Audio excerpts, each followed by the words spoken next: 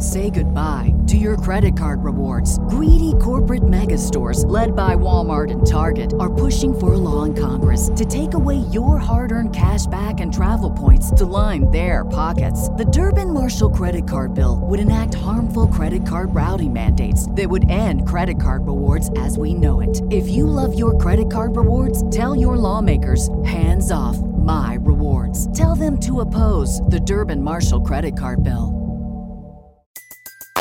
Everybody in your crew identifies as either Big Mac Burger, McNuggets, or McCrispy Sandwich. But you're the Filet-O-Fish Sandwich all day. That crispy fish, that savory tartar sauce, that melty cheese, that pillowy bun. Yeah, you get it. Every time. And if you love the Filet-O-Fish, right now you can catch two of the classics you love for just $6. Limited time only. Price and participation may vary. Cannot be combined with any other offer. Single item at regular price. Ba-da-ba-ba-ba.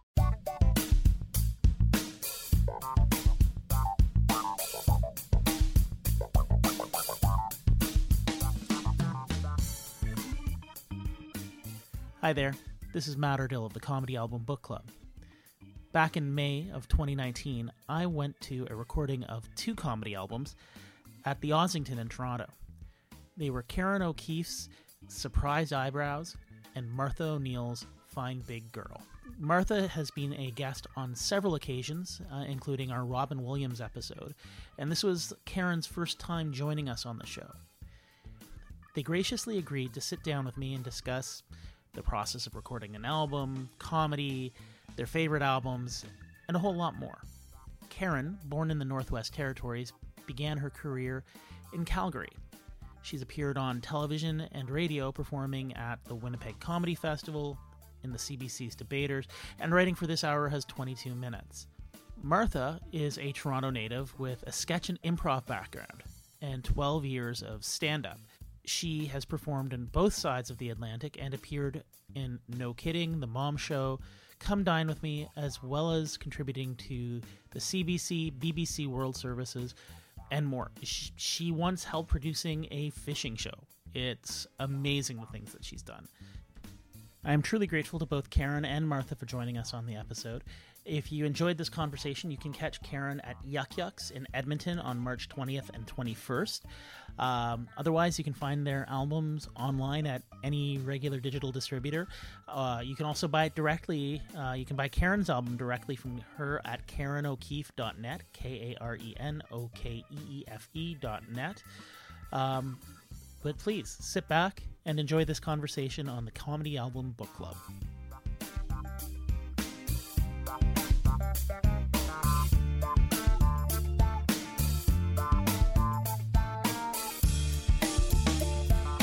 All right, well, thank you very much for joining us, or joining me today. Still getting used to being the only host of the show. Today we're going to be talking about your albums Surprised Eyebrows and Big Fine Girl. Fine Big Girl. Fine Big okay. Girl. Fine Big Girl. That's okay.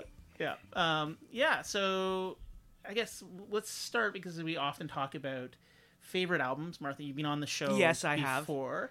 And your favorite album was Reality What a Concept still by remains that. Robin Williams.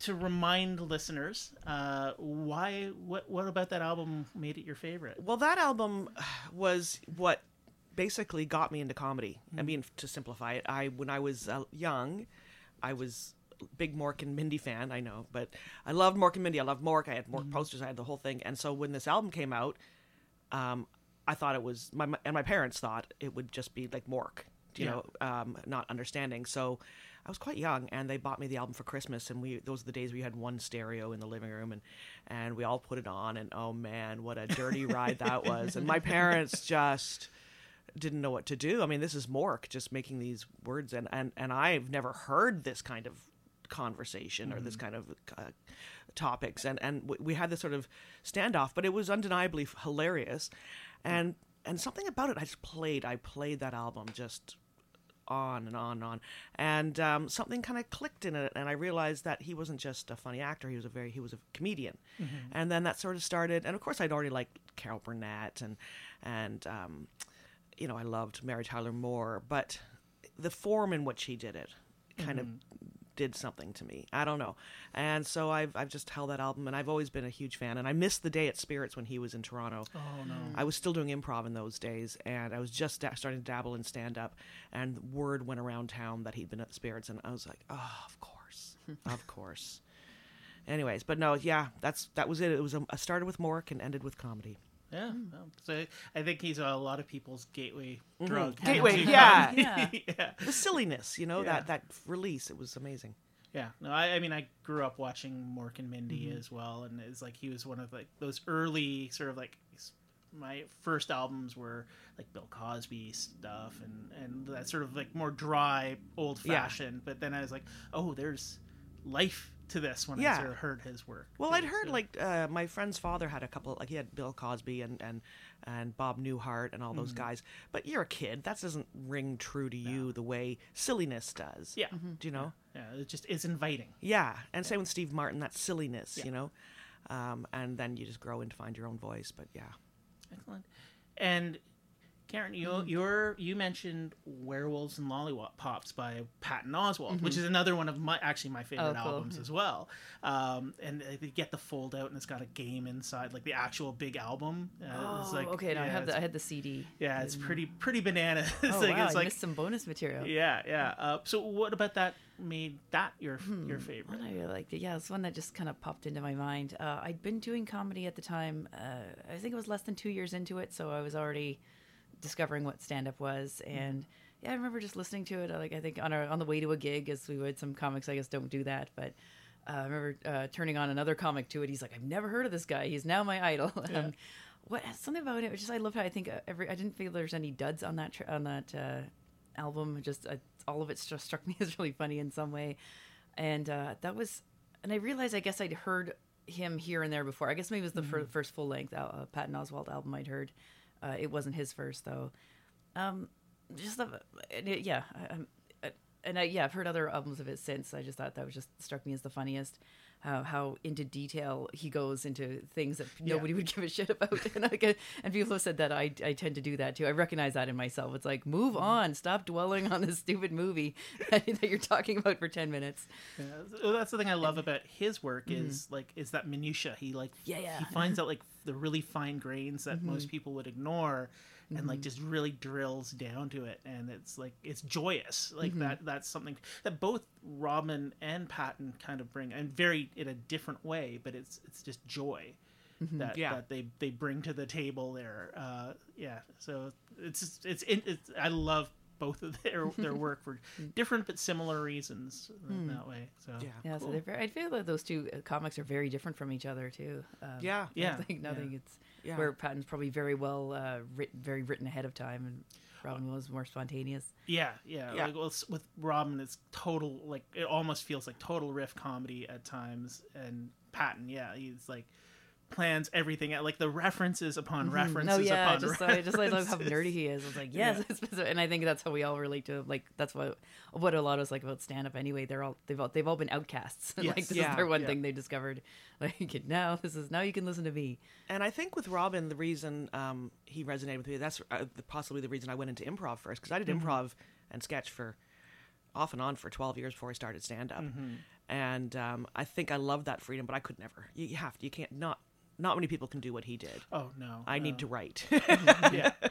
And I think there's a again for both of them, there's a peculiar nature to both of them. Like with Robin, his almost like eidetic memory and being able to like have these immense worlds he built. Like I read his biography that was written, and they talked about how he had these 10 soldiers and everyone had a different backstory, and like it was all in his head, this entire world. Right. He was kind of a lonely child, I guess. And with Patton, it's the world of cinema, like his love of film and movie, and his encyclopedic knowledge of all of this stuff. So it's like a similar manifestation, just in different directions. And it feeds their comedy in a way that sort of appeals, I know, to me, and I'm sure to both of you, and that sort of like love. There's just love. You can feel the love. You can really, and those are my favorite comics overall. You just feel that they love what they're doing. Yeah, you know. I didn't know your choice before coming in here. It's interesting. We both picked male comics. I don't know. Sometimes people would expect, like, you're a female comic. You should name your favorite female comic. Like, well, shouldn't it just be favorite comic? I don't know. Yeah, well, it's funny because back in when I was sort of being influenced, I mean, there weren't that many women comics putting albums out. Yeah, I guess that would be the right thing to do, Kara. But well, I was thinking, like, yeah, I suppose, but I didn't want to make. I'm inspired by a lot of women. I'm inspired by a lot of women, but my, just going back to that first album that I loved, Now, do you find that you, like, Robin or Patton inspired or helped shape your voice as it evolved? I think he only in the sense that I try to remember the joy, and sometimes it's easy to forget. You get bogged down with your set or the show as a whole or the audience, a heckler in the audience. And sometimes you have to stop and remind yourself that this is about joy and about fun, and I do that. And even this weekend I did a show, and I had to stop for a few moments and go, you know what? Don't worry about those guys chatting at the back of the room. Let's just have fun. Yeah. And and that's the biggest way he's influenced me. Not my style of writing, not my style of performance, but just remembering that fun. I guess I don't do a lot of Pattonisms, I guess, in my act. I've always heard in comedy they said specificity is key, and he is very specific. And I realize it's things I realize I should be doing more of. Like, I should go like that bit just kind of glossed over the things. Like, it was only 30 seconds long or 45 seconds. Like, I could probably go way more into it. And I don't. I think it's nervousness on my part, at least, about because I'm the same as you, Kara. I have a lot of things like, why don't I? This joke could be a 15-minute bit. It could go further. But it's that fear, and no one's going to want to. There's a certain amount of fear still after all these years that they're not going to trust me to do that. They're not going to go with me on that journey. But as we've seen by all of our favorite comics, they go on that journey and we go with them. So I don't know why that fear stops me, but it does. Now, how did you both meet? How did we meet?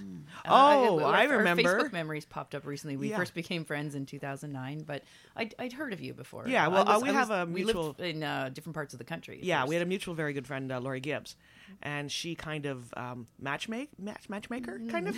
I was living in Calgary, so yeah, we met in 2009. So I was living in Calgary then, and I came out to Toronto for my first, little tour. I had like 4 weekends in a row, and I was subletting and stuff, and so I'm sure I went out to hit Spirits and everything, and we might have met at Eaton House. It was one of the regular It was definitely things. Eaton House because Laurie said, my friend Karen's in town, make sure you say hi to her and do give her a hug for me. And I think you said, and to warn me that you were giving me a hug. Yeah, and to warn me if you're going to hug her.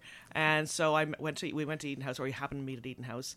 And I said, I'm going to hug you. And she's like, I don't know about that. No, I think I appreciate that. Because I've had a male comic come up to me and just hug me too, just on end. Like, I really hated it because he was like, yeah, I live in Calgary too. They told me to come up and hug you because you'd hate it. I'm like, gross. Like, I could knee you in the nuts right now. Like, I know he's a man I don't know. But like, no, you introduced yourself. You said, I'm warning you. I'm approaching you for a hug. I'm like, okay, that's cool. Lori incoming. So now we have a running joke, kind of incoming. And we just, it was a couple years before we started, hanging out more regularly because she was still out west. What year did you move here? 2011. So 11, okay, yeah. A couple years later. Yeah, and then we just kind of hit it off, and and you threw me like a welcome to Toronto party. That was so wonderful. Like I was at your house, I didn't know you that well, and you're inviting. Also, I guess maybe it was kind of like inviting kids to a birthday party. Like I didn't know a lot of people here. You're like, who would be a friend of Karen? I don't know. You should all come over here. I don't know why I have that in me, but I do. So nice, yeah. And then I started running weekends at my cottage. Was that about 11 or 12? Maybe it was the first one was before I got here. So 10. Okay. I called it Festivage, and it's my father's cottage, not my cottage. But I would do a 3 Monday to Wednesday. If you were a female comic, a comedian, if you were improv sketch, I didn't care, stand up. But if you were a woman and you identified as a woman, come to my cottage. And the first year was great fun. And every year I did it 4 or 5 times, and. It was a great way to just sort of, especially meet people, because I don't work for Yuck Yucks. I'm an independent comic. Just to hang out, because, a lot of the times you become friends with comics because of the car, the road, the journey, And I didn't have that with a lot of these other women in the community. And and my dad's cottage is an hour away. Some people come up for the day. And so Karen kind of became a regular at that. We got to know her really well. And then we started the festival, She Dot Festival. And that threw us together a Oh, lot. yeah. Yes. So it's so weird. We were just saying that we meeting to get today after maybe 2 months, 8 Yeah. weeks, something like that. Like this is And could normally be the this longest time of we have year- not seen each other. and normally this time of year, too. Well, yeah, usually this is festival planning time of year, and Yeah. a year ago it was getting ready to record our album time of year. Yes. So it's like weird how it's like our bodies are used to this whole like, This this rhythm. This is a planning time of year. So, what inspired you both to record an album? I think it was just so many years of not doing it and watching younger comics, and I say younger meaning not necessarily younger in age, but younger in career, having the balls to do it. And I'm like, well, why wouldn't I? I've been doing this 14 years. Why would I not do this? And but it's that fear of like, who wants my album? I'm just me. Nobody wants. But I thought, you know what? F it, I'm going to do it. And so Karen and I decided. Yeah, and you inspired me to do it first because it wasn't I had no plans to do an album, and you're like, you know, why not us? I'm like, I don't know, because same thing, exactly the same thing you said. Who am I? I'm not a headliner. I'm nobody. I don't know. I'm not a draw. I'm like, well, But I as don't you- have a full hour. I don't think I still do. But As you know, like the JFL conversation, the Sirius XM JFL Yeah. conversation was happening, and we were planning to do our album before all that Yes. blew up, and then we found out that our albums probably wouldn't be aired on Sirius XM after all. it was, I think that whole JFL thing that lasted like 5 days. It was a quite intense 5 Yes. days. So we had booked the venue, and then I think the next. And then we were like, and you're like, The I think timing we should was drop very it. And I was weird. like, well, maybe we should just go ahead and do it anyway. But then I'm like, yeah, maybe you're right. Let's wait till a better time to do it. And then the next day, the decision got reversed, so I had to kind of go calling back to the venue, like, hey, you remember us? Remember I said, it turns out, yeah, we'd like that date again if it's free. And he was like, yeah, cool. Yeah, no, he was great. At the back. Ossington, they're We had a fantastic. little moment of crisis, a little faith crisis there, but we're back. Yeah, because the reason is the to make any money off your album, you have to get airplay on Sirius XM, and Ben's been quite generous. Ben Miner has been quite generous, giving us a bit of airtime for our albums, and for comics. Unfortunately, in Canada, you got to really think that way. Yeah. You know, it's not a vanity project. Well, it's a little bit of a vanity project. Yeah, I guess. had a part of my reasons where I thought a bit of a way to preserve some of my jokes. I'm like, I'd been doing them like 13 years by then. Like, I'm tired of this. I'm sick of this joke. I keep doing it. Like, just put it out there, preserve it in the archives of history, whatever. And also, like, what if I'm not always a comedian? You know, years later, someone's like, hey, did you hear? Like, Aunt Karen used to be a comic. Yeah, check this out. This is her swearing and stuff. I kind of wanted just a record and just to be able to like move on from this stuff. That's True. Like, some of my jokes are so old. Oh, I know. I swore I would never do. I was going to put them to bed, but then this weekend I was pulling some of them out again because. But yeah, it do was you nice do? to kind of be able to clear the slate a little bit. Like, all right, I haven't, and I wasn't a very active comic at the time when I recorded it. It's like, I haven't really even been on stage very much. This is a good way to, it's because I'm not doing comedy. It's a perfect time to record an album. Like, like chapter closed. That is it. These are the jokes I used to do. And then it will kind of have to force me to write new stuff, I guess, if I want to come out. And we did our album recording together. Yes, yeah. With you, yeah. With you. Well, I mean, not, you didn't record it for us, but yeah, I guess that's the first time I would have met you. Yeah, And yeah. I as actually don't neat. think we did meet. Oh, But I mean, said I'd hello. heard you were in the audience. Yeah, you were in the audience. And the reason we did that was because we, through She-Dot Festival, had our little She-Dot Productions, and we recorded, arranged through Ben Miner, again at Sirius XM, had arranged to record other women's Yeah, albums. we put on about wow. 4 of them. We Four. had put on a recording show for others. We're like, hey, and we Yeah. set it all up for them. Like, you can.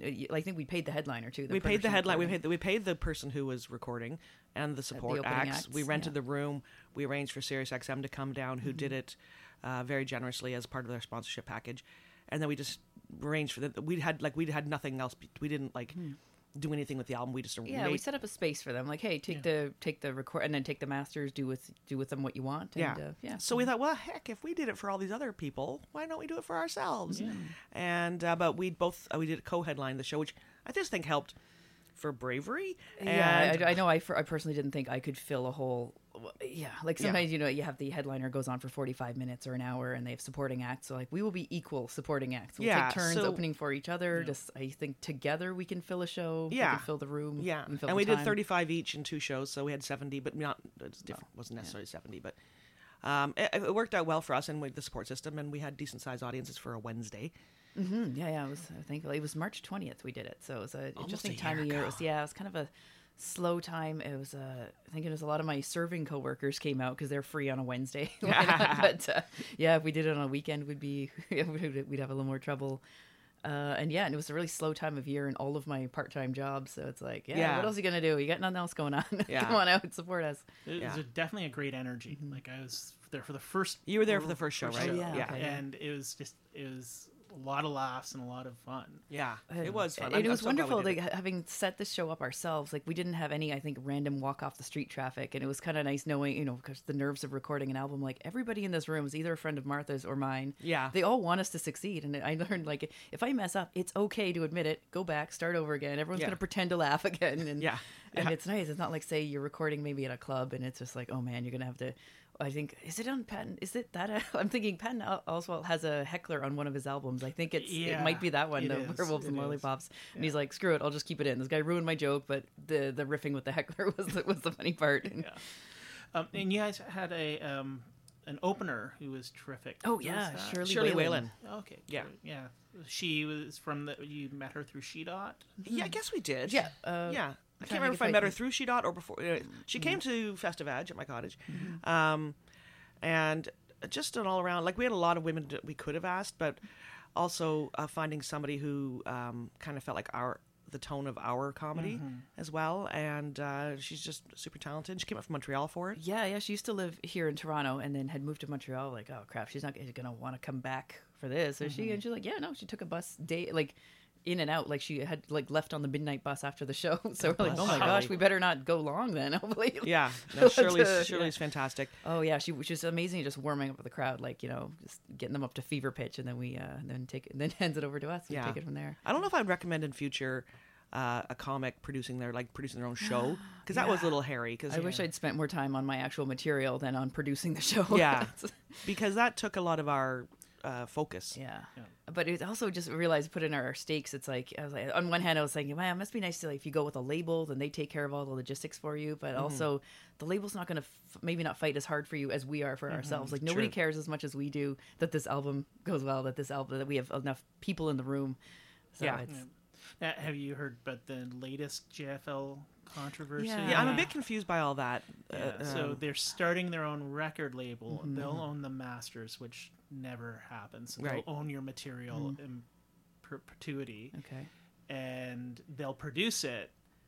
And they'll set up the recording and They'll everything. set up the just like, recording, but basically they're the content creator and the content carrier because they're producing the serious Right. stuff. So the Yeah. concern is they're going to just start pumping their own material Right. through Yeah. the system and push out. Well, I saw a note they wrote, and to be honest, I really haven't been on top of this when I was away, but they're saying that you will get your royalties and things, so there must be some sort of way that it gets paid Yeah, out. like they still, I mean, the label still gets like half of it or something. I don't know. Like the Yeah. comic will get their comic royalties for sure. But Right. then the It's label like, gets it's their like a label double royalties. double dip situation Yeah. where they'll get money from the advertising on Sirius, and then they'll get money from their cuts. Recording They're it. paying themselves. Yeah. And it's like, I'm trying to think what would the equivalent be, like, say, a local radio station, like, I don't know, Chum FM or whatever. And it's like, we're starting our own Chum label featuring only Chum artists. And like, Yeah. oddly, those people are going to get way more airplay than Yeah, that's some the other fear, artists. I Yeah. think. That's yeah, the fear. yeah.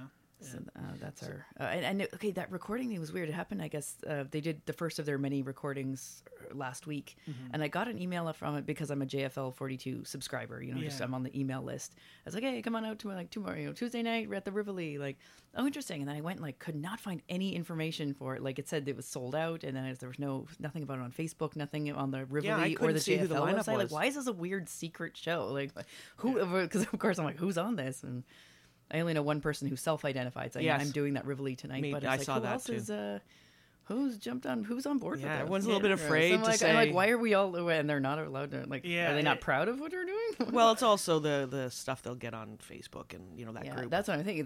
Like they're doing this show kind of a little undercover. It's a real no-win situation, I think, for especially in the Canadian comedy Yeah. community. We're a It's- small community. Yeah, and you need to support yourself, but what do you do?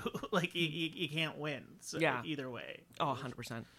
So yeah, I'm not sure. I don't know enough about that, but yeah. I don't. What can we do? We have so little power. That's the problem. Yeah. Is that feeling of powerlessness? Yeah. Just got to do what you. That's one thing I've learned after all these years. You just got to put your head down and do your own thing. What was your processes for getting ready for recording this album? just going through my jokes and just trying to put them in the right order. And gosh, it becomes like a muscle memory when you've been doing this a long time, your jokes. And so I was just trying to find the best order and the best, but it's hard to get in the headspace. I'm more of a plan your set as much as you can. Yeah, but sometimes things go wrong too, right? So sort of be ready to change. And then just the adrenaline takes care of the rest for me. So, like I felt very unprepared. I was just I just kept putting it off. I'm like, well, whatever. I know my material. I'm not trying anything new. I've done this stuff forever. However, I do wish I could have at least just been in my home and said it start to finish out loud would have been very helpful. Because I'm so mad. Like we did 2 recordings that night, so it's great. You take the best of A and B. There's 2 jokes on my album that I told wrong both times, early show and late show.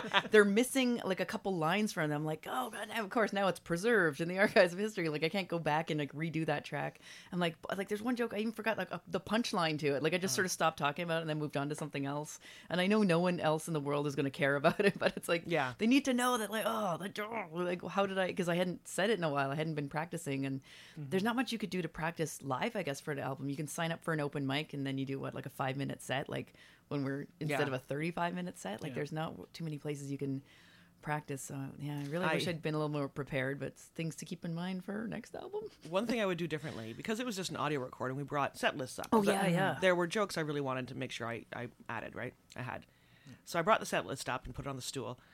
But my vanity wouldn't let me wear my reading glasses because I'm a chump. For the audio recording. And so it was there on the stool, but I couldn't read it. It actually made me more mad at myself. And sure enough, I missed a couple of things I wanted to get on the album. But what are you going to do? Yeah. Oh, yeah. We were talking about our post, editing process and stuff. And you're just saying, like, oh, if I didn't do some of these jokes, I'm like, I think that's good. At least you didn't do 80% of a joke like I did. Like, have a half-finished joke on the album. You can save that for your next album. Do it properly. Well, one thing that was terrific about doing it this way with Karen and I together, and she helped me so much because she was faster than me. Like because Paul Paddock, Paduch, was our engineer, and he also edited. Fantastic guy. And so Karen just got her act together better than me. I guess I had a lot of free time. I don't know. I also had a bit of fear of, I think we both definitely sat on the whole, like, you sit on it for about a week because, like, who wants to listen to the sound of your own voice? So there's that. Yeah. I think and fear it didn't work out well and all that stuff. So Karen was a couple of months ahead of me in the doing the paper edit and back and forth with Paul. And by the time I got around to it, he was in the middle of some other stuff. Okay. And so my process was drawn out. But because of that, Karen had gone through the ring of fire before me. So she's like, oh, this is what I did for this. I'm like, oh, thank you. Yeah, it's like when you get to this step in the process, this is what I found. And like, this is how long this tends to take and stuff like that. So he's like, learn from my trial and error. And yes, like, that was great. Grateful for like, that. I went ahead and did this, which probably wasn't worth it or things like that.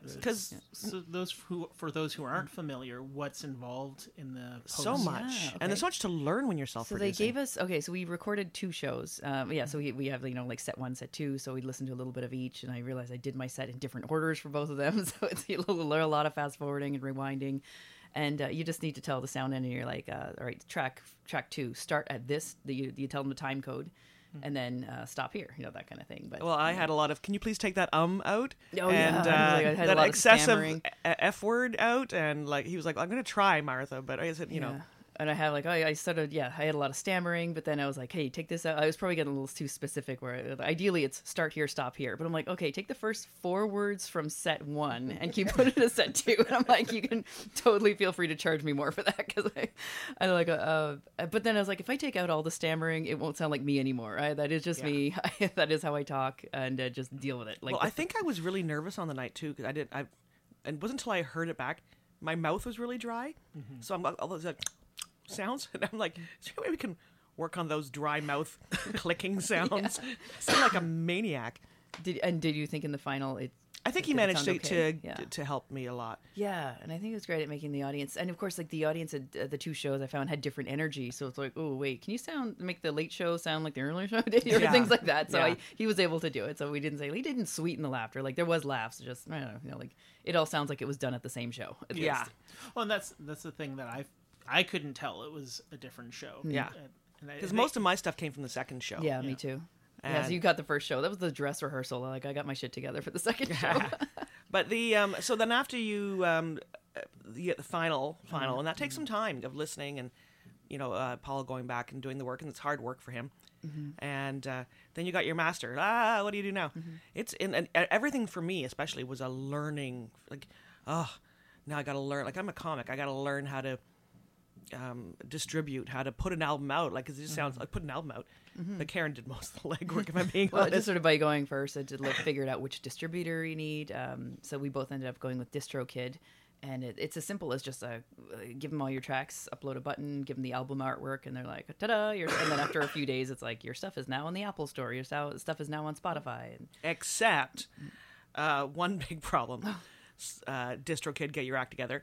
Karen O'Keefe, Martha O'Neill. Okay. We both have the apostrophe capitalized, so and they don't have an algorithm for that. They do. I found it later, much later after the fact. It's not clear. It's not easy to find, but it's I was like Karen, like lower, like O'Keefe with a small, like a lowercase K. Yeah. And like a lowercase N. And I fought that cause I didn't want to advertise it to people with my name spelled, because to me it's incorrectly spelled. Like, at least a small K looks a lot like a big K, so it annoyed me, but it was like it took a while. Like, it took a few weeks and of corrections and fixing and stuff. But with a small N looks way different than a capital N. It annoyed me. Odd. This is my ta-da moment, and my name is spelled wrong on all the services. So I'm correct now but it took a lot of doing. But I'm still wrong on Napster, which I didn't even know existed still. I didn't even know it existed still. But we got the main. I just wanted the main ones, Spotify, iTunes, and stuff like that. Yeah, and also we just gave Ben a copy of our albums. Right. Yeah. So we almost had two things. Yeah. There's the ones that go out to all the stores, but then to get on Sirius XM, and I foolishly didn't realize that was a separate thing. I was like, all right, it's out there. It's on iTunes. So now what does satellite radio start playing it? Or how does this work? I'm like, okay, no, we have to send Ben Miner your finished tracks and everything, and then a ton, there's 100 other comedians also send him stuff. Guy. So you got he's just one guy. So eventually he'll get through it and he'll figure out, and he end up playing. He's playing 6 of my tracks are playing. I've got 4 only, but I have a lot of swearsies in mine.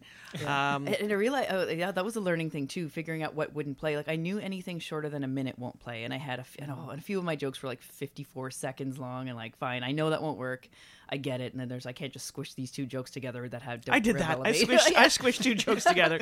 Yeah, so I knew a few of mine wouldn't qualify anyway, and of course anything with a visual, which I didn't realize I didn't have a lot of act outs and stuff in mind, but no, I guess there's a few, because there's a few at Wonder. Actually, that's true. That didn't get in, and I was trying to describe to the home listener, this is what I'm doing with my hands, but and also any callbacks, which I have a lot of them, and I realize it won't work if you have a joke, and if you have other jokes that refer back to your first joke.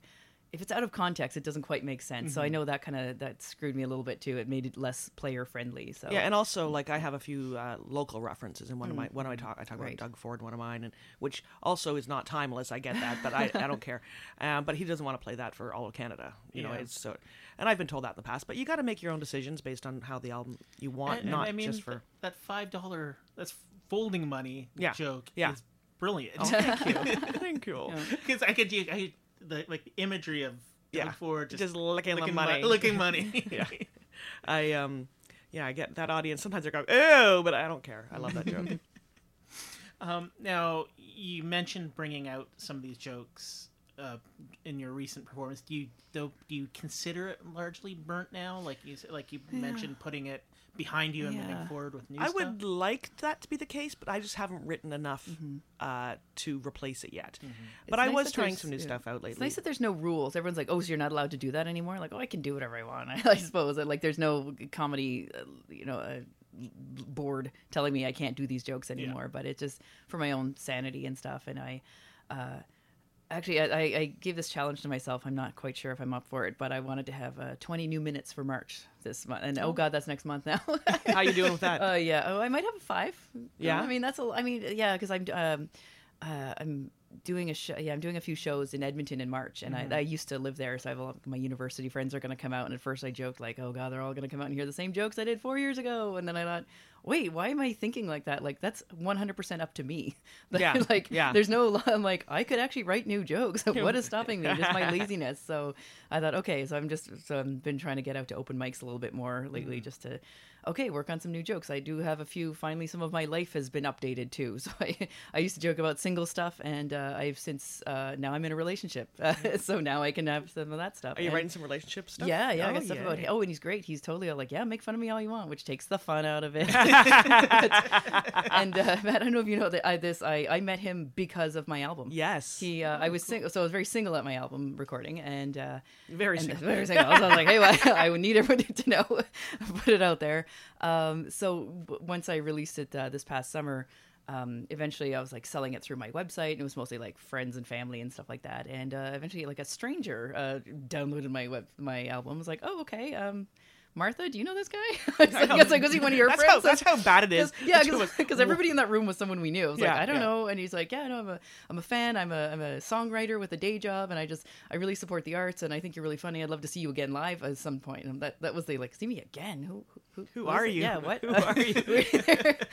And apparently he'd seen me before. He'd seen me do comedy and stuff, but then.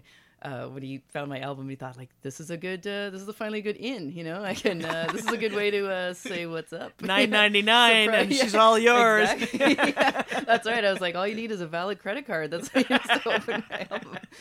And so I was thinking like, so it's not like he heard my album and then it's like, who is this woman? I must run out and find her. No, it was just more of a way of, he's like, he vaguely knew who I was, but that was these. But that's a opening great acts. story, It's smooth. though. I love it. Yeah, Yeah. great So now story. we have now I can do jokes about him. That's great. That's fun. And it's a genuine rom-com meet cute. Yeah. situation. Oh. And of course, him being like an amateur, you know, like he does music and stuff. We realized we performed at so many of the same stages in Toronto. And That's stuff. funny. Like, of course, yeah. It's like, and how similarities, you know, it's just like the frustrations of, you know, music, doing music because you love it, and comedy because you love it. Neither of them really pays the bills. Yeah. No, it's been a process. And also, Karen mentioned on our website, that's another thing. I have to learn how to rebuild my website. Like, for me, I just want to write jokes and tell them. But in the nature of our administration. business, and the nature of our business, especially in Canada, is that you have to be the master of so many things that you weren't necessarily built for.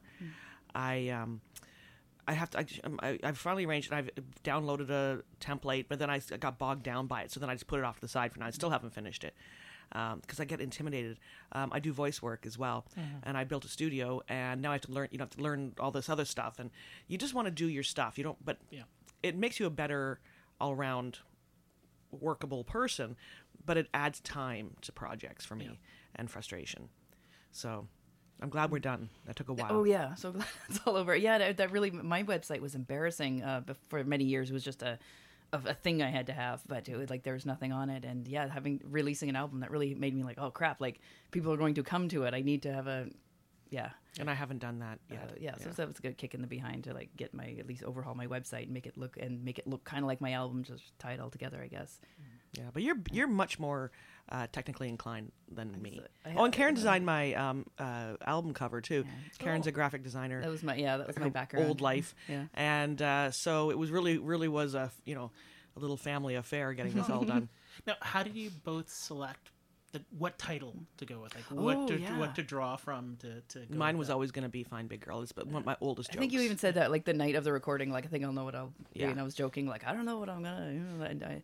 And that's a good question because I really agonize and the fact that there are no rules too. And I looked at like Patton Oswalt's album Werewolves and Lollipops. I was like look at that. That makes no sense that he does not mention those words on his album. Yeah. The album cover is this crazy illustration like a horror kind of thing. I don't know if there's any like what the meaning is behind it, but it's almost like that just shows there's no rules. I'm like I can call it whatever I want. I can. Have it just, I don't know. Like I don't want to do a self-titled album. It just took me a really long time. I was thinking of like I need rules. I need guidelines. I need somebody to say like, oh, here's what you should call it. Like here's what all albums are called or something. So, Surprised Eyebrows is it's just a line from one of my jokes. I guess it's kind of a punchline, but just saying it doesn't ruin the joke. Like a lot of some of my favorite lines are like would ruin the joke. Like it would spoil the joke by putting it out there. It's not the title of one of my tracks. It's not one of the tracks that's like playing on the radio.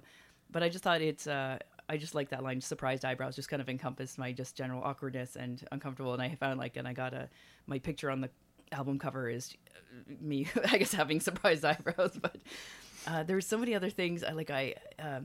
I have a running joke in mind where I say amen a lot. I do keep doing callbacks to going to Catholic school and saying amen at the end of everything. And again, that's a callback that is not good as a standalone joke. Me's like, why did you say amen there? But I was thinking, so that was the other front run. I thought of maybe calling the album Amen, but then I thought that I think I might project the wrong image. I don't want it. Yeah, you don't want the Christian right I buying don't your want album showing up and in then, a weird algorithm and then Yeah. or people are like, oh no, she's a Christian comic or something like that, or I don't want to be, and that was a joke I was really happy to get rid of. Like, I don't want to be known as the Amen person. I don't want that, like, Amen to be my merch and everything. So Yeah. if I'm trying to get away from it, don't stick it on the album. Well, it's funny because for the album, because I think every comic has a name for their jokes in their notebook. Oh yeah, that was another thing. Coming up with names for Coming our up tracks. with names for my tracks because they didn't necessarily, they were more like just, I can't put what I call it on the track. It just makes, it's either too dirty. Sometimes it's the punchline. Like, what I call that joke, that's the joke. Yeah. So, and when I was first seeing what Sirius is running, I'm like, what joke is that again? Because I don't call it that in my actual world, So that was fascinating. But we also looked at a lot of other comics, album covers, and got some inspiration from that. It's been a process. Yeah, it's been something. Well, I love both of the albums because I listened to them as soon as they came out, and thank you. then I re-listened to them on my vacation, and I mean, like the color. I don't want to ruin it, for listeners, but the reference to Eaton's and is just like Getting your colors done. Getting your colors done. Yeah. Like my wife just loves that. That's that minutia. I like that kind of stuff, making references that maybe somebody will get or somebody won't get, but adds color to the joke. Yeah. Yeah. And the joke from which the title of the album the surprise comes from, the surprise eyebrows.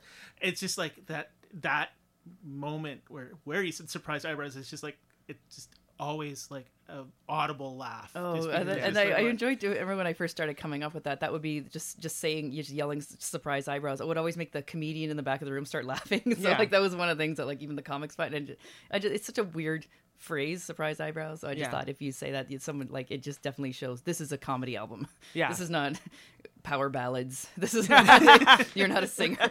It's been interesting trying to explain to their general public, our friends and acquaintances, what a comedy album is. You forget because they're like, okay, and it's like, oh yeah, they're like, hey, how's your comedy career going? These are like, say, my actor friends or something. Like, how's comedy? Do you have any shows coming up? I'm like, oh, I'm releasing I'm like, yeah, but I'm recording an album. And they're like, of what? I'm like, of comedy. Like that's and I was like, that's why it's like on the on the 20th. Everybody come on down. I want to get people here. And they're like, oh, you're doing it live? Like, yes. Have you heard stand-up comedy? Because of course I realize you're thinking it's a music, because you usually record an album in a booth. I'm like, yeah, I'm not just going in doing voices or making the sound guy laugh. I'm like, no, it's in front of people. And they're like, wow, that's so brave. You're doing it live in front of people. Like that's the only, literally with that's the only way you can do it. And like, no, I'm not doing characters. I'm not, and then releasing it. And nowadays it's all digital stuff. So it's like, all right, my album's coming out today. And they're like, so what does it mean it's out? What, that and was they're like, are you going to bring a bunch of copies to work to give away? Like, no, it's just all digital. And like, but I want to buy a bunch of copies. Like, I mean, you can download it. You really only need to do it once. You don't need. And eventually I finally, my parents couldn't hear it, so they couldn't figure it out. And at one point I was visiting them, like, okay, Mom, I'll show you on your iPad. And I'm like, actually, I can't figure this out either. So I finally just realized, I got out my old laptop that still had a CD burner on. I'm like, I'll just burn a few copies so that people from a certain generation can maybe listen to it. And I was telling Martha this because, I guess I was a bit ahead of you in the process. And it's like, yeah, weird. People are asking me for CDs, but from what I've learned from everybody, it's not worth printing CDs. No. Like it's, and they're like, yeah, even if you get like a small run of 100, the per CD cost isn't worth it. You might get rid of 5 and then they're just going to sit in your closet for forever. So I burnt like 20 CDs just for mostly family. And then I was like, yeah, because my parents can't hear it. And you're like, I never want my dad to hear that. The harder it is for him to hear this. My cousin out west asked me for me to mail her an autographed copy. I'm like, of the internet? Like, I don't understand. Like, it's hard to explain. This is And she's like my age-ish, maybe a little bit younger. But she goes, well, if you ever, I said, I may print up copies, but then we chatted and we realized it was even download cards. Yeah, I got the digital download cards and I was advising Martha, I don't recommend, like, it hasn't been worth it for me. I think I've given out, the smallest quantity I could get was 100, and it was something like $2 or $3 a card, or it was just under $2 a card to do. And nobody's. Now I'm just starting to give them out, like whatever. Like, and the link, it only lasts 2 years, and I think so. We're almost that's a year pressure. into it. Yeah. So I'm like, in theory, I'm like, I'm not even doing a lot of shows. Like, where would I give these? So I'm just giving them to people. First, I was thinking like, oh, I'll sell these for $10. Like, give me my. I'm holding onto my precious cards because they're all worth $10 each. Now I'm just like, hey, you do comedy? I'm like, yeah, here's a card, whatever. It's got my face on it. Look it up somewhere. You're probably just gonna stream it anyway. Well, I've learned that. People are streaming my album, but you don't make any money from streaming. Yeah, I look at my less bank. than $2 on Spotify, I guess. Oh, it's depressing. Yeah. Like you make another 10 cents, and that's a lot of streams. That's a lot of streams. So you get quite discouraged. small, Think and nobody's listening to this album, but you actually break it down and. There. I mean, it's like, then again, I would probably listen for free too. Like, I like free stuff on the internet. Like, I get it. If you can listen to it for free, why wouldn't you? Yeah, but it's put this whole I've process literally in. sold 3 now off iTunes. I've seen that number show up in the DistroKid, and other distributors will kind of just give you your numbers. It shows you a few months behind the fact, like what your sales are. Like, oh, here's what you got on like iTunes and Google Play Music. You got and one, yeah. Amazon I'm not stuff. on that. You got a good number, and I haven't Something had any. from Amazon Unlimited. It seems to. We're not sure what that is, but that. And I didn't get anything play from that. I don't have anything from maybe that. So. it's still coming. I think a lot of people don't realize that, like I have like Google Play. And I pay a subscription, and I figure, Yeah, you do, and I'm getting a chunk of money is going. Yeah, it's going to the any artist. I'm like, artist, I've probably got but- like $4 or $5 for that. It's It pays better than Spotify. It's 0.0001 of a cent It's per play. And I So don't it probably think adds up if you're, your Usher if you're or like, something. Yeah, like you're a yeah, huge recording Taylor artist. Swift is Yeah. probably rolling in that streaming dough, but yeah. most Canadian artists can't. And that's why we're survive so with that. grateful for SiriusXM Play, because Yeah. that's where you're gonna make money. Yeah. Until then, my biggest was just direct album sales for my website, mostly friends and family, and I had like I tried the pay what you want model. I ask for $7 because it's 10 at the iTunes store, and then 7, and it's 100% of the proceeds goes to me. You're supporting the artist more here. iTunes isn't taking a cut, so I ask only $7, and of course everyone rounds it up to 10. Because they're like, and my boyfriend rounded up to 20. Got his attention. Like, What oh, a look at this guy. Yeah, romantic. that's right. It's interesting. Actually, quite a few people either round up to 10 or 20. So that was my biggest. Before SiriusXM, that was my biggest thing, was just mostly friends and family wanting to support. And I thought the whole like pay what you want is like, whenever they do that, I usually try and go lower. Like, is it just like suggested donation? Like, okay, so Suggested is the key word. yeah. So I thought I'd try. It's like interesting if people want to give you more. So I think I might. So when I have my live show in March, when I'm going out to Edmonton, I'm like, that'll be my first time. I'll bring my download cards with me and my few random home burnt CDs, and I'm like, I guess I've never set up tried a merch table. I've never set up a merch That's a new table. thing, yeah, for me. Like, I don't have T-shirts or magnets or anything like that, but I think I'll mention in the show, like, hey, I'm selling albums after the fact, and it'd be nice to be like, hey, and it's all different material from what you just heard tonight, but we'll see. Yeah, I'll be able to sell that, and I think I might also do like, hey, pay what you want kind of thing, but also like, well, not free, like, minimum $5, but feel free to pay more. Yeah. No, I in my years of doing stand-up, I'm always impressed by the people. A lot of Americans will do a merch table. They have no problem. Yeah, they have less. The opener less will have modesty a than merch we- table. Yeah. I was gonna say, you were headlining this weekend. Did you? No so you one didn't sell sold your- merch. No. Oh No. But Oh, were you I not had the- allowed, or like you? Oh no, there's no problem. But I had nothing. So I mean, I had What about your album? I had the MC Oh yeah, mention right. it. You don't have to, yeah. So yeah, as you say, and then they just run off to their computers. And go down. Presumably. Yeah, I'm it's weird, sure. the whole age of there's no physical things anymore. We don't have CDs to sell. And you hang around in the bar and you say hi to people, but but some guys made a lot of money. I've seen a lot of guys make a lot of money on that. and they say it's not it's more merch than your actual stand-up set than what the club paid you. Like, oh no, I sold so many T-shirts. And like, or albums or whatever. Joe Vu has a video series on YouTube where he talks about sort of just the business of comedy. Oh, I didn't know I didn't know that, but I'm like, I'll of have course to he does. look He's that so up. organized. I'm like, Yeah, it's really interesting, Yeah. and he's talking about how selling like buttons makes him almost as much as he gets paid, or sometimes more than he gets paid for a gig. Buttons, That's actually not a bad one, because yeah, that's I a think little what's thing something people... that's low cost to produce, I guess. Something and low then cost you to can sell buy, it because you for- wouldn't have to charge much on it, Yeah, I remember like when comics would put like properly, like 10 or more years ago, properly produced CDs with like inserts and everything like that. Gosh, nobody that must buys be so CDs more. anymore. Yeah, they would have probably like $20 because of how much production goes into it. Like, sure, but yeah, buttons, that's good. Or I've heard fridge magnets. That's kind of a nice small thing, like $5 or whatever. Yeah. Yeah. Yeah, I Then I was did. like, I need a catchphrase or something. Like, stick amen on it. I don't know. And you get, then if they can just give them to a church if you don't. Yeah. I was hosting a show for Alison Doors, one of her Howl and Roar. She has a great album label. Oh, yeah. and Ian Lynch was recording his album, so I emceed the shows. And I admired her merch. She had a great deal of merch, but it also intimidated me, the idea of all that merch. Yeah, like mugs and stuff. And, mugs and magnets and that's right. And yeah, meanwhile, after our festival, you have a huge. I meant to bring you a shirt down, Matthew, and I forgot. I will get you it. I've got a cupboard full of She Dot Festival shirts. Awesome. Thank you. Undated. Our exactly. Our no longer running festival. Like, we did it for 5 years, but it's not a current festival, so we have nowhere to put these shirts anymore. Yeah, they're in my house. So, we're going to start. I should give you a bunch to hand out, too. Anyway, but because you do end up with a backlog, and it's almost it's kind of sad to look at it all. So I don't want 300 CDs in my closet. Yeah. I mean, also, the thing with merch, too, is you got to carry it with you. Oh, everywhere you go. Comics who have to, if you're on the airplane and stuff like that, too. Yeah, like you're flying to, like, hey, I got shows in BC or whatever. I got to bring on this box of shirts or all my CDs. And also that sort of awkwardness of standing in the bar after with your table full of stuff and like, hey, and then maybe they didn't like you, or maybe your set just went okay. And I have a enough time seeing people after my show, even if I'm not selling stuff. Even if you had a great set and you're not selling stuff. Oh God, everyone's going to see me and they're going to feel obligated to say something. Yeah. I love it when comics mention that they're selling merch. They some of them say like, you're not required to buy anything. Come by, say hi. It's okay. You don't have to avoid, cast your eyes down as you walk past me. You can say hi. I'm not expecting you to buy a shirt. You don't have to.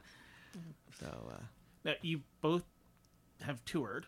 Now, how do you a while ago I spoke with Nicola and Rosie Dempsey. And Joe. They played the festival, and they have decamped from Canada, returned to the UK, and they're very successful there. And one thing they talked about is how much easier it is to tour in the UK compared to Canada. I mean, geographically for sure, it's smaller. And even in the US, you can do like a Midwest strip or an East Coast strip or a West Coast strip. Like population Canada, density. Yeah, I mean, like here you got like say a lot of Ontario, and then from here to the next.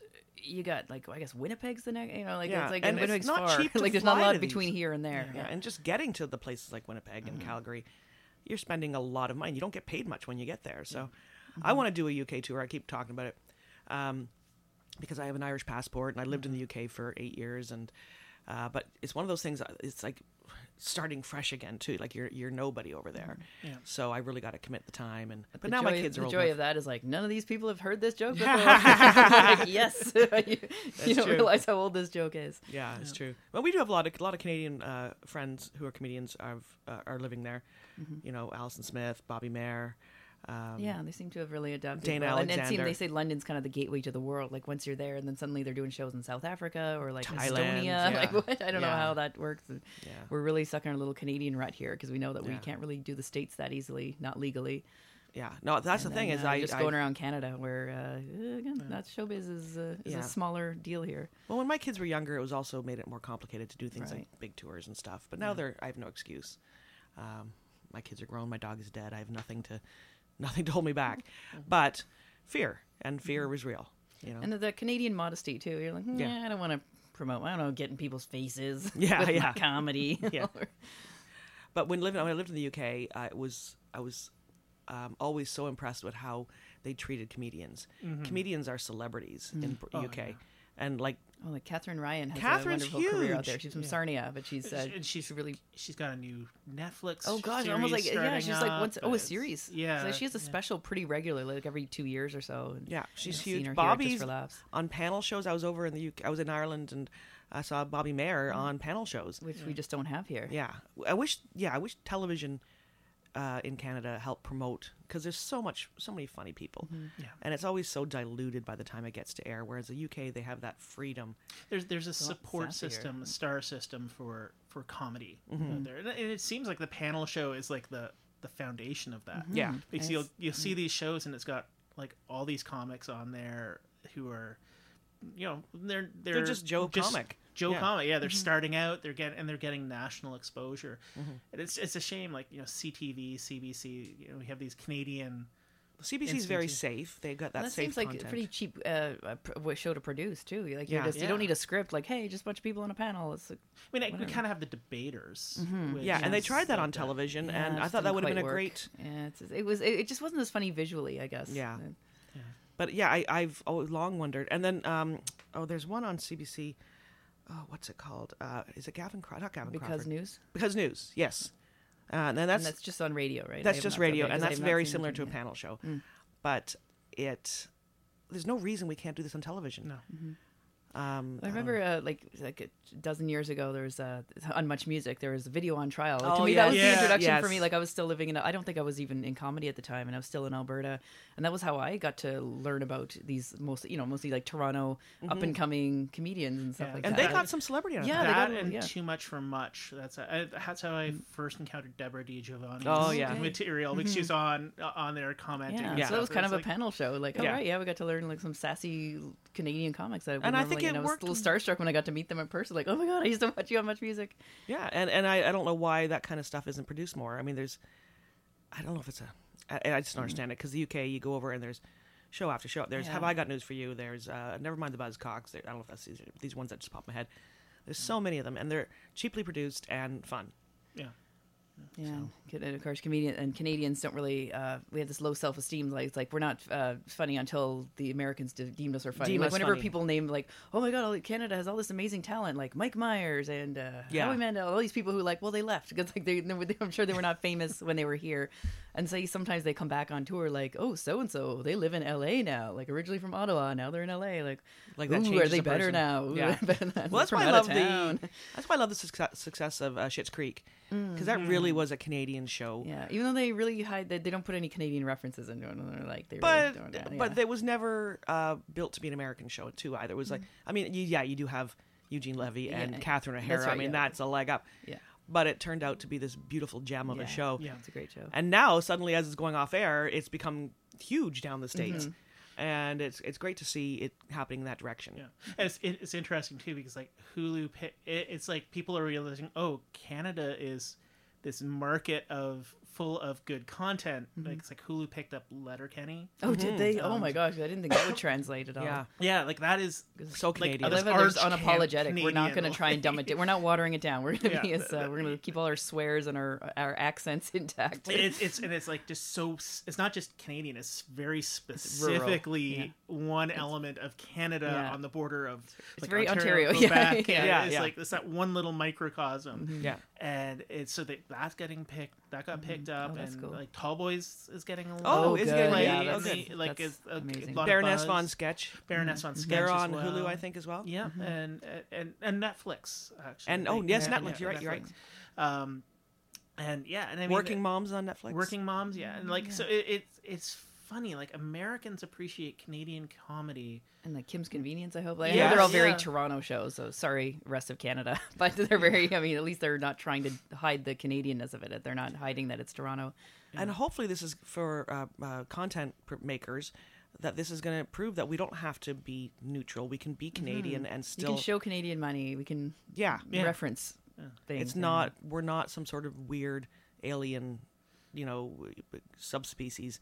We're actually just funny people. Yeah, yeah, like funny is funny regardless of where in the world Yeah. it is. Well, like Trailer Park Boys did well doing that kind of Letterkenny Canadiana kind of that, and huge. So, yeah. yeah, when you can get Snoop Dogg as a guest star. Right. That's the level. That's funny. All right. Well, I want to thank you both very Oh my much God. for coming on for and letting us talk about chatting. ourselves. Yeah, we really appreciate it, Matthew. You're a kind man, and you're doing a great job without that chucklehead Jason. Oh, thank I you. love Jason. Never mind. He's wonderful. Yeah. All right. Well, thank you very much, and have a great day. Thanks. Thanks.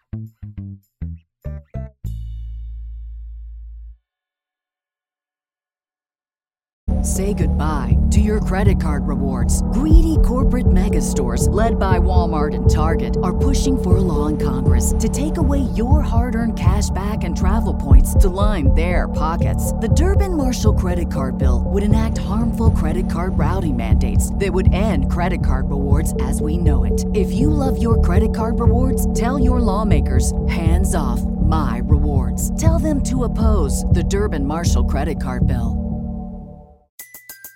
Everybody in your crew identifies as either Big Mac Burger, McNuggets, or McCrispy Sandwich. But you're the Filet-O-Fish Sandwich all day. That crispy fish, that savory tartar sauce, that melty cheese, that pillowy bun. Yeah, you get it. Every time. And if you love the Filet-O-Fish, right now you can catch two of the classics you love for just $6. Limited time only. Price and participation may vary. Cannot be combined with any other offer. Single item at regular price. Ba-da-ba-ba-ba.